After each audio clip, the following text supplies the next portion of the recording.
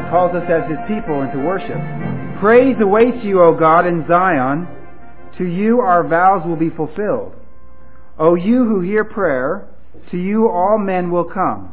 When we were overwhelmed by sins, you forgave our transgressions. Blessed are those you choose and bring near to live in your courts. We are filled with the good things of your house, of your holy temple. You answer us with awesome deeds of righteousness, O God our Savior, the hope of all the ends of the earth, and of the farthest seas, who formed the mountains by your power, having armed yourself with strength, who stilled the roaring seas, the roaring of their waves, and the turmoil of the nations. Those living far away fear your wonders, where morning dawns and evening fades. You call forth songs of joy. You care for the land and water it. You enrich it abundantly. The streams of God are filled with water to provide the people with grain, for so you have ordained it. You drench its furrows and level its ridges. You soften it with showers and bless its crops. You crown the year with your bounty, and your cart overflows with abundance. The grasslands of the desert overflow. The hills are clothed with gladness. The meadows are covered with flocks, and the valleys are mantled with grain. They shout for joy and sing. Amen. Let's sing hymn number 20. Our scripture reading gives a context for the next segment in Daniel. And what I'm going to read as scripture reading this morning is from Ezekiel chapter 1. Skipping around in Ezekiel chapter 1 and read Ezekiel 2 as well. It's a fairly long passage, but it sets a real context for Daniel chapter 7, because, in case you're not aware of it, Ezekiel the prophet was a contemporary of Daniel, and Daniel and his three friends in Babylon would have had access to Ezekiel's prophecies. So let's read Ezekiel chapter 1, and we'll come back to Ezekiel chapter 1 next week as well as we finish up Daniel chapter 7. Ezekiel chapter 1, beginning in verse 1.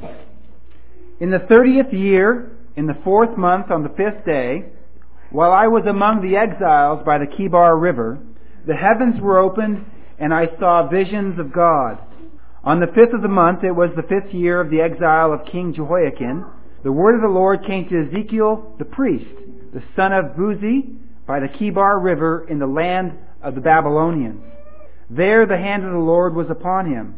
I looked, and I saw a windstorm coming out of the north, an immense cloud with flashing lightning and surrounded by brilliant light. The center of the fire looked like glowing metal, and in the fire was what looked like 4 living creatures. In appearance, their form was that of a man, but each of them had 4 faces and 4 wings. Their legs were straight, their feet were like those of a calf, and gleamed like burnished bronze. Under their wings, on their 4 sides, they had the hands of a man. All 4 of them had faces and wings, and their wings touched one another. Each one went straight ahead. They did not turn as they moved. Skipping down to verse 25. Then there came a voice from above the expanse over their heads as they stood with lowered wings. Above the expanse over their heads was what looked like a throne of sapphire, and high above on the throne was a figure like that of a man. I saw that from what appeared to be his waist up, he looked like glowing metal, as if full of fire, and that from there down he looked like fire, and brilliant lights surrounded him. Like the appearance of a rainbow in the clouds on a rainy day, so was the radiance around him. This was the appearance of the likeness of the glory of the Lord. When I saw it, I fell face down. I heard the voice of one speaking. He said to me, Son of man, stand up on your feet, and I will speak to you. As he spoke, the Spirit came into me and raised me to my feet, and I heard him speaking to me. He said, Son of man, I am sending you to the Israelites, to a rebellious nation that has rebelled against me. They and their fathers have been in revolt against me to this very day. The people to whom I am sending you are obstinate and stubborn. Say to them, this is what the sovereign Lord says, and whether they listen or fail to listen, for they are a rebellious house, they will know that a prophet has been among them. And you, Son of man, do not be afraid of them or their words. Do not be afraid, though briars and thorns are all around you, and you live among scorpions. Do not be afraid of what they say or terrified by them, though they are a rebellious house. You must speak my words to them, whether they listen or fail to listen, for they are rebellious. But you, Son of Man, listen to what I say to you. Do not rebel like that rebellious house. Open your mouth and eat what I give you." Then I looked, and I saw a hand stretched out to me, and in it was a scroll, which he unrolled before me. On both sides of it were written words of lament and mourning and woe. Andre, can you come lead us in prayer? We'll now come to a new part of the book of Daniel. And Daniel chapter 7 really begins with the prophetic part of the book of Daniel. And we've worked our way through Daniel with the historical sections of Daniel. And now we enter in that prophetic, or some call apocalyptic, sections of Daniel. And let me tell you, this is some very difficult material. This material, from Daniel chapter 7 on, there have been very many different interpretations of what Daniel saw in these visions and what these visions meant. So I'm not going to be very dogmatic today about my particular conclusions as a result of my study. But I think that what we can do is that regardless of how difficult these passages are, I believe that we can actually understand them if we put them in the context in which Daniel was living. If we understand where Daniel lived in history, and if we understand his context as far as how he understood all of the Bible from Genesis up until his point in time, then I think that we can actually get a chance to understand what Daniel is talking about in these prophetic portions. And I do believe that they are very important to understand, because what you're going to see in Daniel 7 in particular, Daniel 7 lies in the background of the New Testament. So if we fail to understand Daniel chapter 7 and the prophecies that Daniel gives to us through his visions, we're not going to really have a good ground or a good base to understand the details of what's going on in the New Testament. A lot of people read the New Testament as if it's totally disconnected from what has come before it in the Old Testament. And the result of that is, I believe, that a lot of Christians do not understand the New Testament. Because the New Testament has deep roots all the way back in the Old Testament, in places like Daniel, even back to places like Genesis. So we have a couple of handicaps when we come to prophetic portions like Daniel chapter 7. A couple of handicaps that we need to recognize that we who live as modern Americans are going to have when we face these kinds of chapters. Really, most of the prophetic portions of the Old Testament, even the prophetic portions of the New Testament, we have these kind of difficulties. The very first problem is that we don't know the Old Testament as well as Daniel did. I don't know the Old Testament nearly as well as Daniel did. And so Daniel is going to be bringing things into his visions. I mean, he didn't have these visions based off of something totally brand new. He was working in the context of the scriptures that he knew. And so all these imageries and all these details from his history as a Jew would have been very profound to him, and he would have known them better than we know the Old Testament today as American Christians. So that's one of the problems that we face as we go. And the way I've tried to get around that obstacle, or get over that obstacle, is to emphasize the historical context of the book of Daniel in Daniel's time period. And we've seen how the early chapters of Daniel build on one another. They set a lot of the context. And we're going to see that there's 4 beasts in Daniel chapter 7. And actually these 4 beasts correspond to the 4 kingdoms that we looked at in Daniel chapter 2 with the image of the metal man. Remember the metal man image that had 4 different metals representing 4 different kingdoms. Well, there's 4 beasts in Daniel chapter 7, and they match these 4 kingdoms. And we'll see how that works. So we have a context in Daniel to understand Daniel chapter 7. And if we keep this context in mind and the wider biblical context in mind, I believe that we will make the most sense out of this amazing part of the Old Testament. I think those of you who have been here for the entire series of the book of Daniel, I think you can agree with me that this is really a remarkable part of the Old Testament. Now, another problem that we face, and we need to recognize in order to understand Daniel 7, is that we are not familiar with the literature and writing style that Daniel uses to convey his visions. Most all of biblical prophecy is written as what we might call apocalyptic literature.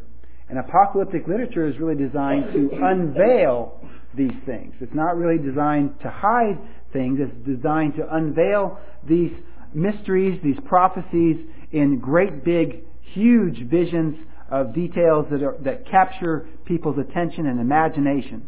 This style of writing is very different than things we read on a daily basis, like the newspaper. This style of writing is very different than reading an instruction manual or a how-to book. This style is very different than reading a regular history book, because apocalyptic literature is fundamentally symbolic. And we're going to see how those symbols work in Daniel 7. But the images and the details in this kind of writing stand for other things. They're symbols of something else. And so apocalyptic literature is also filled with hyperbole and exaggeration. You're going to see how prophetic literature works that way. And the closest thing that I think I've mentioned this before, but the closest thing that we have in our culture to apocalyptic literature are cartoons. Imagine what a cartoon is. If you watch, the Roadrunner cartoons with, Wile E. Coyote chasing Roadrunner, you see all of these exaggerations going on in front of you in the cartoon. Coyote runs off the cliff and he keeps running, right? And then he looks down and he figures out, and then what happens? Boom, he falls. Okay, that's not a scientific account, is it? No, not exactly. But it's hyperbole and it's imagination, and that's kind of the closest thing that we have in our culture to apocalyptic literature like this. And then you have, for example, Coyote falls on a rock. Say he tips the rock over to try to smash Roadrunner, but the rock goes off a cliff. And as he's falling, he's always trying to climb to the top of the rock, right? But what's always happening to the rock? It always rolls over, so that what happens to Coyote? He always gets smashed. Again, not scientific, but it communicates something. Coyote always loses, right? Coyote always loses. Well, that's kind of how apocalyptic literature, like we find here in Daniel 7, works. It communicates a message, but it's not specifically a scientific message or a literal message. It's communicating on a different level, like poetry, which is actually how most biblical prophecy comes to us. It comes to us in poetic form. And of course, in our day and time, we are more scientific than we are poetic as a culture. And so we tend to miss the way this poetry communicates. And for example, we don't read a lot of poetry in our daily lives, and we certainly don't write very much. And so we really don't have the tools or the skills to really kind of approach this kind of literature in the Old Testament to get the most out of it for what it was intended to do. And so Christians today tend to make a big mess out of biblical prophecy for these reasons, because we don't have the skills and we don't have the tools to understand it the way it was meant to be understood. So what we're going to do is we're going to go into Daniel chapter 7. We're going to try to put ourselves into Daniel's shoes and understand what Daniel is trying to communicate with this vision. And I'm going to title this sermon, actually it'll be a two-part series, kind of a series within a series. This will be part 1. This will be Visions of the Beasts and the Man, and this one is dealing with the beasts. And then the next one will be dealing with the man that Daniel sees in his vision. So let's go to verse 1 of Daniel chapter 7 as we continue in our series. In the first year of Belshazzar, king of Babylon, Daniel had a dream, and visions passed through his mind as he was lying on his bed. He wrote down the substance of his dream. Now, if you've been following along in the story, you'll notice that Daniel 7 jumps back in Daniel's life to the beginning of Belshazzar's reign. In other words, we're kind of out of order here. Because remember, Belshazzar was judged, and then Darius came to the throne. And then we have the story of the lion's den after Darius comes to the throne. Well, this is jumping backwards in Daniel's life by probably a couple decades. And so what we have here is something that's really not chronological. Chronologically speaking, Daniel 7 belongs before Daniel 5 and the account of the handwriting on the wall and the fall of Belshazzar, who we saw was a disobedient son. Remember, he disobeyed his father Nebuchadnezzar and broke faith with the way he treated Daniel and the way he committed idolatry. But apocalyptic literature in the Bible is not usually arranged in precise chronological sequence, at least not in an obvious sense. So this is really not a problem for us. And I believe there's actually a very good reason why Daniel 7 comes after Daniel 6. If we think about the wider context of what we looked at last time with Daniel 6, with Daniel going into the lion's den, what did that picture? What was Daniel's experience with the lion's den a picture? It was a picture of, remember, Jesus' struggle with the Pharisees and the teachers of the law, the other officials of his day, who also condemned Jesus as a righteous man, like these people conspired against Daniel, a righteous man, and Daniel went down into the lion's den, which was a picture of the tomb. And remember, there was a stone that Darius put on the mouth of the lion's den, picturing the stone that was placed on the tomb of Jesus. And in fact, Darius sealed the tomb, just like we have Pilate sealing Jesus' tomb. And then we have Daniel coming back up out of the den of lions, which was really a picture of resurrection. Daniel goes through a symbolic death, burial, and resurrection with the lion's den. And then Daniel, of course, after all the other officials received the death penalty for attempted murder. Remember, that's the 6th commandment, matching Daniel chapter 6. Then Daniel ascends to the right hand of King Darius. So we have like an ascension where Daniel becomes Darius' right-hand man again at the end of Daniel 6. Well, if we keep that in context, Daniel 7 follows exactly in the right order. Because what you see with Daniel 7 is instructive about the life and struggle of the early church. And so the order is actually perfect. Because what you're going to see here is that viewed from our perspective on this side of the cross, looking back, Daniel first has this typological story of Jesus Christ, His work, His ministry, His death, burial, and resurrection. And then Daniel has visions of what's going to happen with the early church in the first century and their struggles and the details that they lived through. So that actually fits very well. And let's continue with verse 2. Daniel said, "In my vision at night I looked, and there before me were the 4 winds of heaven churning up the great sea. 4 great beasts, each different from the others, came up out of the sea." Now, what is wind symbolic of in the Bible? Wind is associated with God's Spirit. Remember? In fact, you can see this back in Genesis chapter 1, where the creation account, God's Spirit hovered over the waters. The image there is like a great eagle beating its wings. And also, you see in the New Testament the very same thing. The Spirit of God is associated with wind at Pentecost. Because when the Spirit was poured out, you had the wind filling the house with tongues of fire in Acts 2, to give another example. Now, this is where the very same context works with the very same details. The 4 winds of heaven churning up the great sea is a reference to God's Spirit.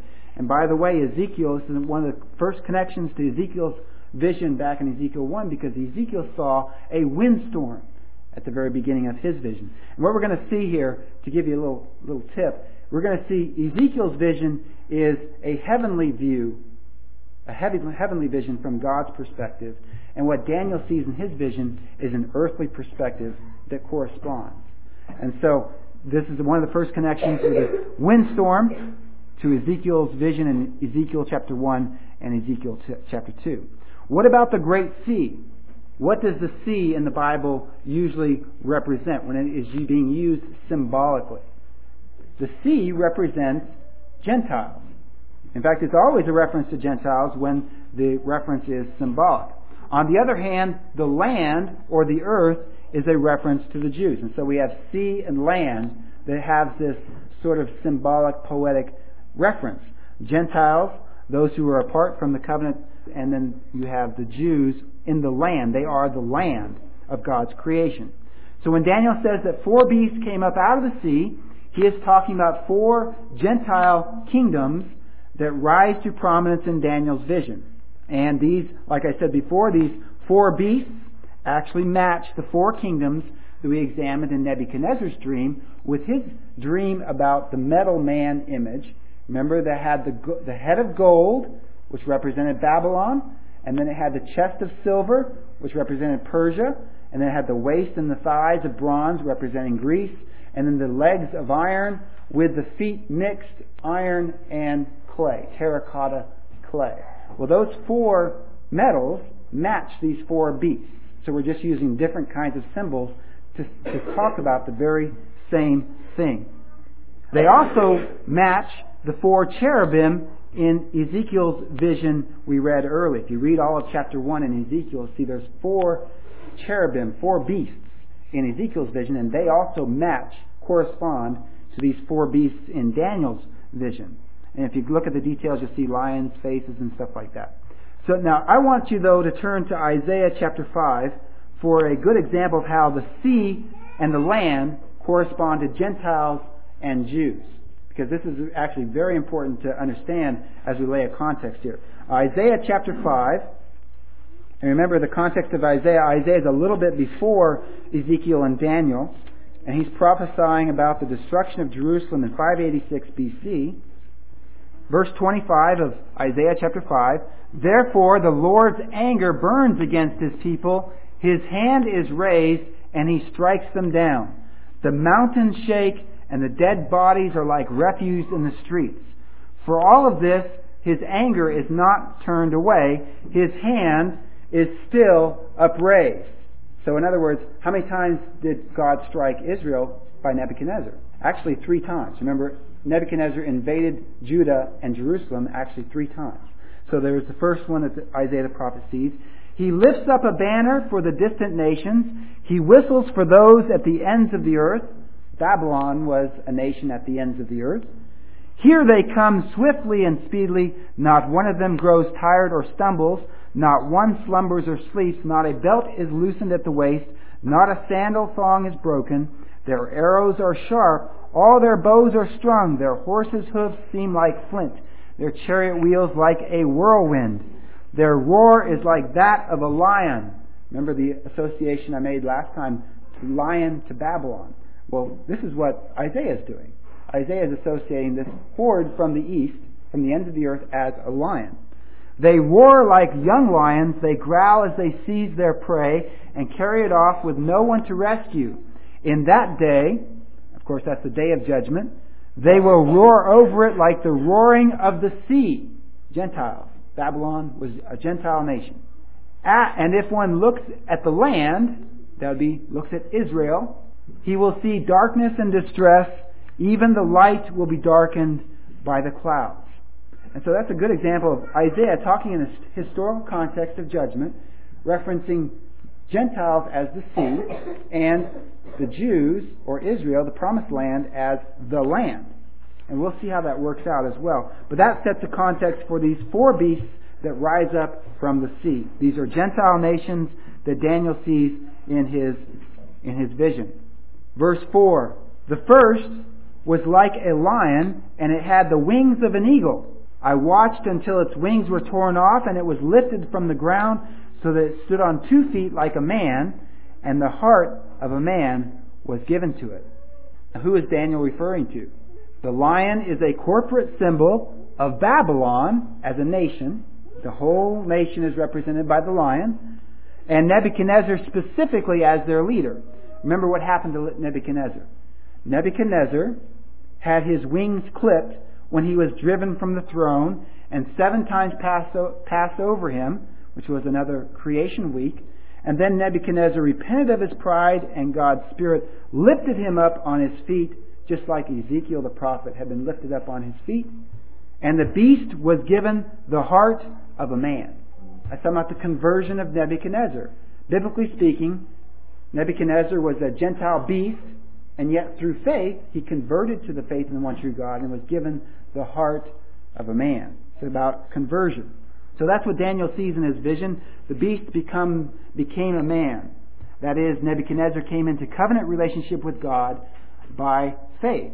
Before he was this beast, and after his conversion he becomes a man. And that's how the symbolism works. And we tend to think of mankind in a scientific sense. We tend to think of Homo sapiens as being mankind in general. All people are man. Well, the Bible doesn't exactly work that way. You're going to see here how these beasts are actually people. That's why it's symbolic of something else. But they're beasts. They're not men. In a biblical sense, men or mankind are the ones in covenant with God. They're the ones who are made alive, who have the breath of life in them. And the beasts are the ones who are not in covenant with God. These are the Gentile unbelieving nations. And interesting, I think if you go back even to Genesis, you see this, because Adam was given the breath of life in the creation. And he was taken and made from the soil, right? He wasn't made from the sea, he was made from the soil. And he was given dominion over the beasts of the field and the birds of the air and the fish of the sea. And so I believe that Daniel and the godly Jews would understand their place in these four beastly kingdoms of Daniel's vision as men called to exercise dominion over these beasts. That's what the Jews were given their task.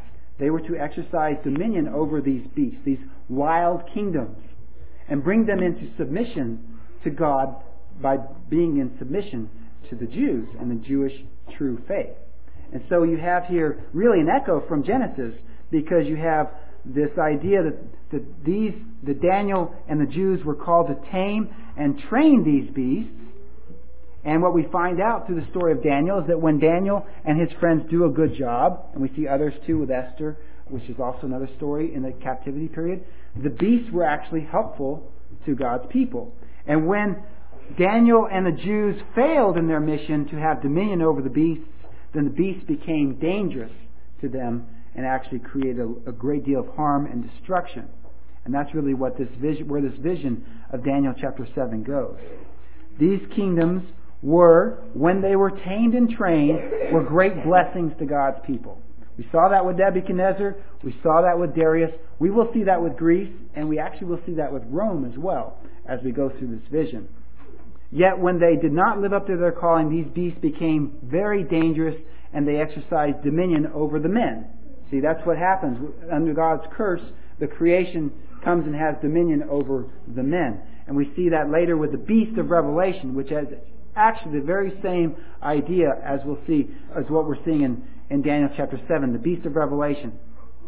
And it all goes back to Genesis with Adam's failure. His failure involved allowing the beast, the serpent, to have dominion over him and his family. So this is really just a new version of the same old song that we see in the Bible beginning in Genesis in the very first few chapters. Verse 5, "And there before me was a second beast, which looked like a bear. It was raised up on one of its sides, and it had 3 ribs in its mouth between its teeth. It was told, 'Get up and eat your fill of flesh.'" Now this would be the silver portion of the statue, which would represent what kingdom? Persia, Medo-Persia, the silver kingdom.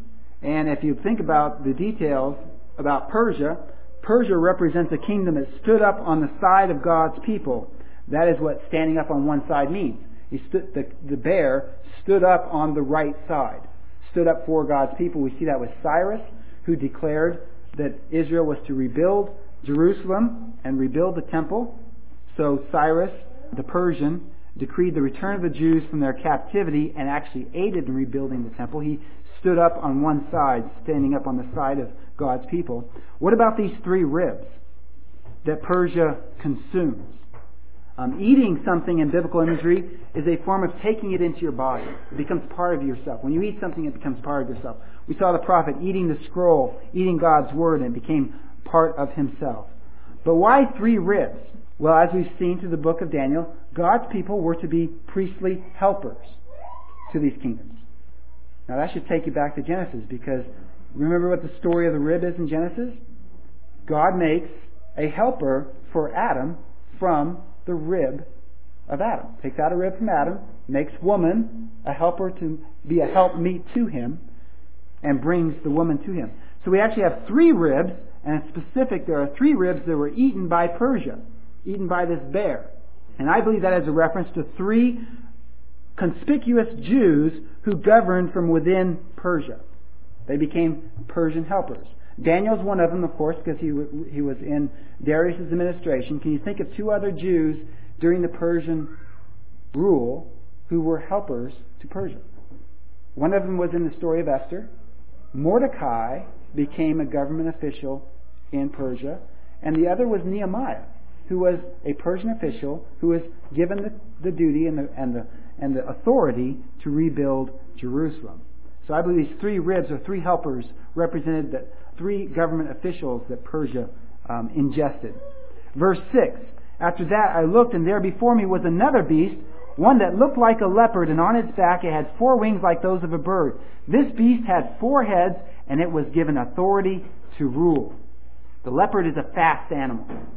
There is some bit of natural symbolism going on if you look at the animals. The leopard is a fast animal. Note the additional description with wings like a bird. And Greece, being the 3rd kingdom, conquered this world extremely fast during the rule of a very famous king. Remember this king? He cried when somebody told him there was no more world to conquer. He also died very young. Alexander the Great. The leopard is a representative, an image of Alexander the Great and the Greeks. And the time of Greek dominance was a good time for God's people in history. Synagogues were established all over this world, and the Old Testament was translated into Greek. The Septuagint, the Greek translation of the Old Testament Hebrew, took place during the reign of Greece. And the great blessing of that was because now, through the translation of the Septuagint, Greeks all across the world could read God's Word in their own language. And so this is a great blessing in God's providence that He allowed Alexander the Great to conquer the entire world very fast, and Greek culture had certain elements of it that was very helpful to God's people. The Septuagint would not have existed without the providential success of Greece. And actually, when you go and read the New Testament, you're going to find out that the apostles and Jesus Himself quoted from the Septuagint. Verse 7. And now we're getting to the iron portion of the metal man image of Daniel 2. After that, in my vision at night, I looked, and there before me was a fourth beast, terrifying and frightening and very powerful.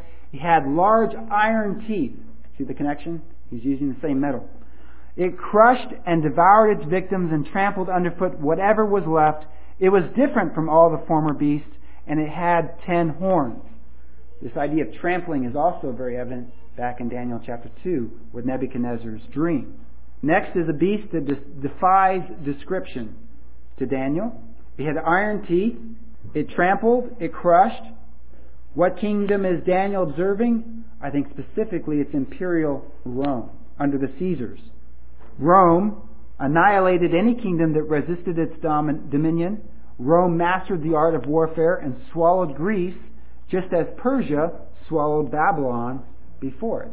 And actually, there's a symmetry here because Babylon and Persia live in the east, and Greece and Rome live in the west. So we're talking about the entire known world at that period of time. So Daniel sees Rome as something different than the beast that came before. Rome was a Goliath that created a great threat against God's people. And I should point out that the animal sequence may also be related to interesting details in Israel's history. Consider the story of David and Goliath. What were the animals that David slew with a sling before he took on Goliath? As a shepherd boy, David slew a lion and a bear. And that prepared him for facing Goliath on the battlefield with his sling. So we may have this recapitulation of Israel's history here, because Israel would also go through a challenge of a lion, Babylon, would also go through the challenge of the bear, Persia, in preparation for facing imperial Rome. Note also that the Goliath beast has 10 horns. 10 horns. Horns in the Bible symbolize strength and authority. The word for horn in Aramaic is literally a shining forth.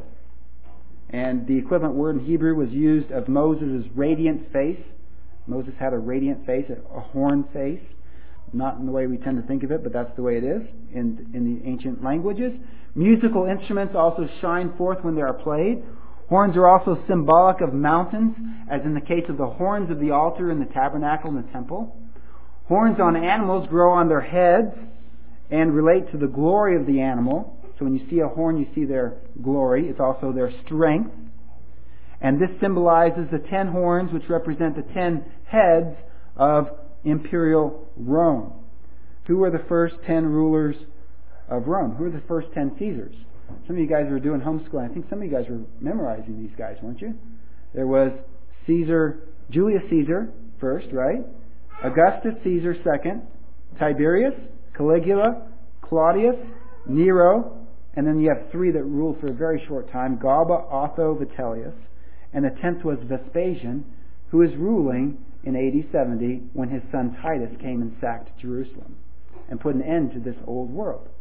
And so that's what Daniel the prophet is actually predicting: 10 Roman emperors, 10 Caesars. And the 10th one would be reigning at the end of this age. Verse 8.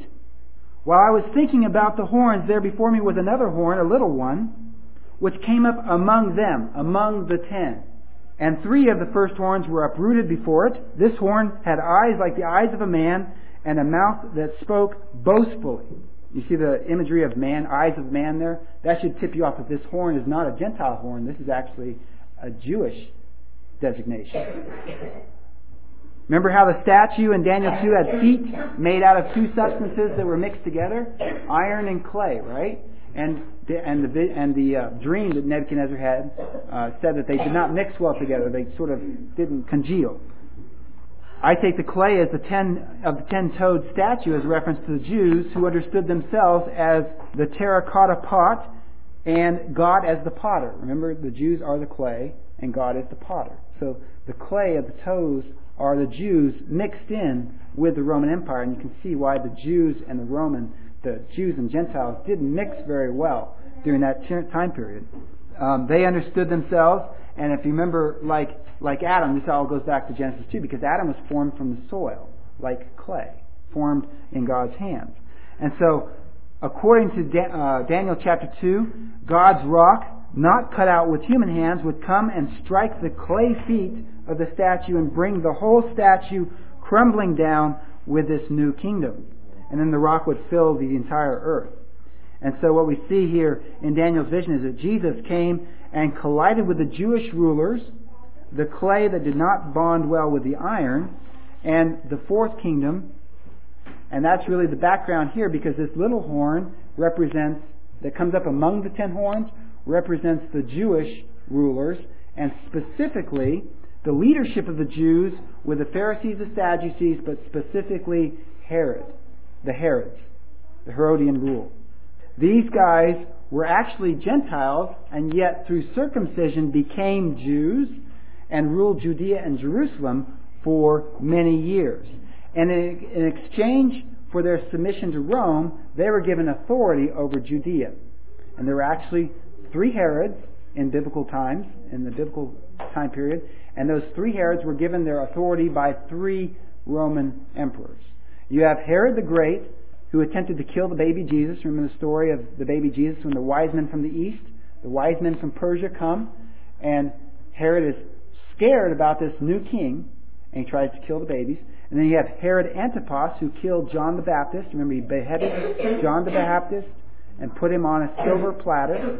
And then we have another story about a Herod in Acts chapter 12, and we'll get to that in a second.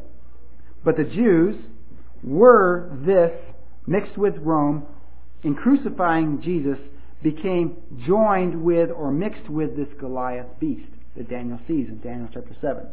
So let's continue in verse 9. As I looked, thrones were set in place, and the Ancient of Days took his seat. His clothing was as white as snow. The hair of his head was white like wool. His throne was flaming with fire, and its wheels were all ablaze. A river of fire was flowing, coming out from before him. Thousands upon thousands attended him. 10,000 times 10,000 stood before him. The court was seated, and the books were opened. I want to save these 2 verses for next time, so we can really concentrate on them. My goal here is to give a context for Daniel's statement, and I think the beasts, if you look at the beasts first, in the context as the context for the man that Daniel sees in these verses, we'll understand it. But suffice it to say for now, this is talking about Jesus in some way, and great events in covenant history that took place in the first century. And so we'll dive more into this text next time. But Daniel continues to speak about the little horn. This is what captivates Daniel. The little horn that comes up from among the 10 horns of that beast. Verse 11. Then I continued to watch because of the boastful words the horn was speaking. I kept looking until the beast was slain and its body destroyed and thrown into the blazing fire. The other beasts had been stripped of their authority, but were allowed to live for a period of time. So there were 3 Herods in biblical times. And there's actually a symbolic fulfillment of this with the 3rd Herod. We actually covered this in our studies through Acts. Go to Acts chapter 12, and remember that the horn has the eyes of a man. That should give us an idea. It's a Jewish designation. And it had a mouth that spoke great words. a great boast. And that fits all the Herodian rulers. Herod the Great boasted about his great building projects, his palaces. He's the one who made the temple beautiful. Then you have Herod Antipas, who had great boasts as well. And then you have King Herod Agrippa I in Acts chapter 12. And let's see what happens to him, because actually what we see here is a miniature fulfillment of Daniel 7 with Acts chapter 12 beginning at the end of verse 19. Then Herod, this would be Herod Agrippa I, went from Judea to Caesarea and stayed there for a while. He had been quarreling with the people of Tyre and Sidon. They now joined together and sought an audience with him. Remember, this is a Jew. This is the guy who's supposed to be a faithful Jew. Having secured the support of Blastus, a trusted personal servant of the king, they asked for peace because they depended on the king's country for their food supply. On the appointed day, Herod, wearing his royal robes, sat on his throne and delivered a public address to the people. They shouted, "This is the voice of a God, not of a man." Immediately, because Herod did not give praise to God, an angel of the Lord struck him down, and he was eaten by worms and died. Of course, the contrast is, but the word of God continued to increase and spread. And so this is a little miniature fulfillment of Daniel chapter 7, one of the little horns, who immediately was killed. And his body was destroyed by worms. And that gives a picture of what's going to happen to all the Jewish leaders and the entire Jewish nation with the fires of Gehenna, which took place in AD 70 when Rome invaded Judea and Jerusalem, because Gehenna was a place of fire, burning, and the undying worm. So we have lots of connections here, with Daniel chapter 7 being the background for details that happen in the New Testament. And that is why the other beasts, a compilation of Babylon, Persia, Greece, and Rome, were allowed to live for a period of time after their authority was stripped. Remember what Jesus said after his resurrection? All power in heaven and earth has been given to me. See, the power was stripped from these kingdoms and it was given to Jesus Christ. And yet, in God's plan, in Daniel's vision here, these beasts were allowed to live for a certain period of time to fulfill God's purposes. These beasts lived on to exercise God's judgment on Israel, the whore, whom the book of Revelation portrays as riding on a great beast. And this is the same beast. John the Apostle sees the very same beast from the other direction as Daniel sees in Daniel chapter 7. And we see what happens is Israel, the whore, is riding on the beast, devouring the saints. And what happens in the book of Revelation is that the beast turns on the woman, on the prostitute, and devours her. And that's what happened in AD 70 with the destruction of Jerusalem, when Rome came to Judea and destroyed the little horn rulers along with the entire nation of the apostate Jews, ending the old world creation and bringing about the full manifestation of the new covenant, the new heavens and earth, into history. Now I want to close by showing you how all the details here in Daniel 7 set the context for that particular text in Revelation. Turn with me to Revelation 13. And I want you to look at the details here in Revelation 13, because what you're going to see is that all the same stuff is coming up in Revelation 13 that is introduced in Daniel chapter 7. Revelation 13, beginning in verse 2, or actually the second half of verse 1. And I saw a beast coming out of the sea. Sound familiar? He had 10 horns and 7 heads, with 10 crowns on his horns, and on each head a blasphemous name. What do the Caesars call themselves? They call themselves the divine. They believe themselves as gods. And so they were blaspheming God by their names, the Caesars, the 10 Caesars. The beast I saw resembled a leopard, but had feet like those of a bear, and a mouth like that of a lion. Look familiar? It's reversed, right? Daniel's looking at it from one direction, and he's seeing lion, bear, leopard. John's looking at it the other direction, and he's looking backwards. He sees, what does he see? Leopard, bear, lion. Same beast. Exact same beast. The dragon gave the beast his power and his throne and great authority. Now skipping down to verse 11, this would actually be the little horn that Daniel saw in his vision in Daniel 7. Then I saw another beast coming out of the earth. That would be the Jewish leaders, the Jewish beast. He had 2 horns like a lamb. Remember, a lamb should give you the image of God's people. They were Jews by circumcision, the Herods specifically. And of course, the Pharisees and the Sadducees and the teachers of the law thought of themselves as God's people. But he spoke like a dragon. He exercised all the authority of the first beast on his behalf and made the earth and its inhabitants worship the first beast whose fatal wound had been healed. And so these Jewish rulers, the Herods, exercised Roman authority in Judea on his behalf. And they, of course, in exchange for this authority over Judea, they made all the inhabitants worship the Roman Empire. And we see this happening specifically with the crucifixion of Jesus Christ, when the Jews said, "We have no king but Caesar." That was a form of worship. And that was something that the leaders of the Jewish government required of them in order to get Jesus crucified. You also see some other interesting things, because you have Pilate, who is the Roman governor of Judea, and then you have Herod. In the story of the crucifixion, what happens to Pilate and Herod? Pilate representing Rome, Herod representing Judea and the Jews. They become friends. You read that in Luke. It's a very interesting story about how Herod sent Jesus back to Pilate dressed in royal robes. That was going to be a real big problem for Pilate. And they became friends afterwards. So this is the little horn, the beast up from the earth, fulfilling Daniel chapter 7. The Jews had quite literally gotten into bed with Rome, in bed with a beast, as they rejected their Messiah and persecuted the early church. And these details, which we see come to pass in the New Testament exactly as Daniel sees his vision, exactly how he saw it 500 years ahead of time, gives us a context to understand what's going on in the New Testament. Now, I am confident that the early church understood Daniel 7 much better than we understand it today. And we'll see later how this vision vexed Daniel, as it would trouble all of God's faithful people.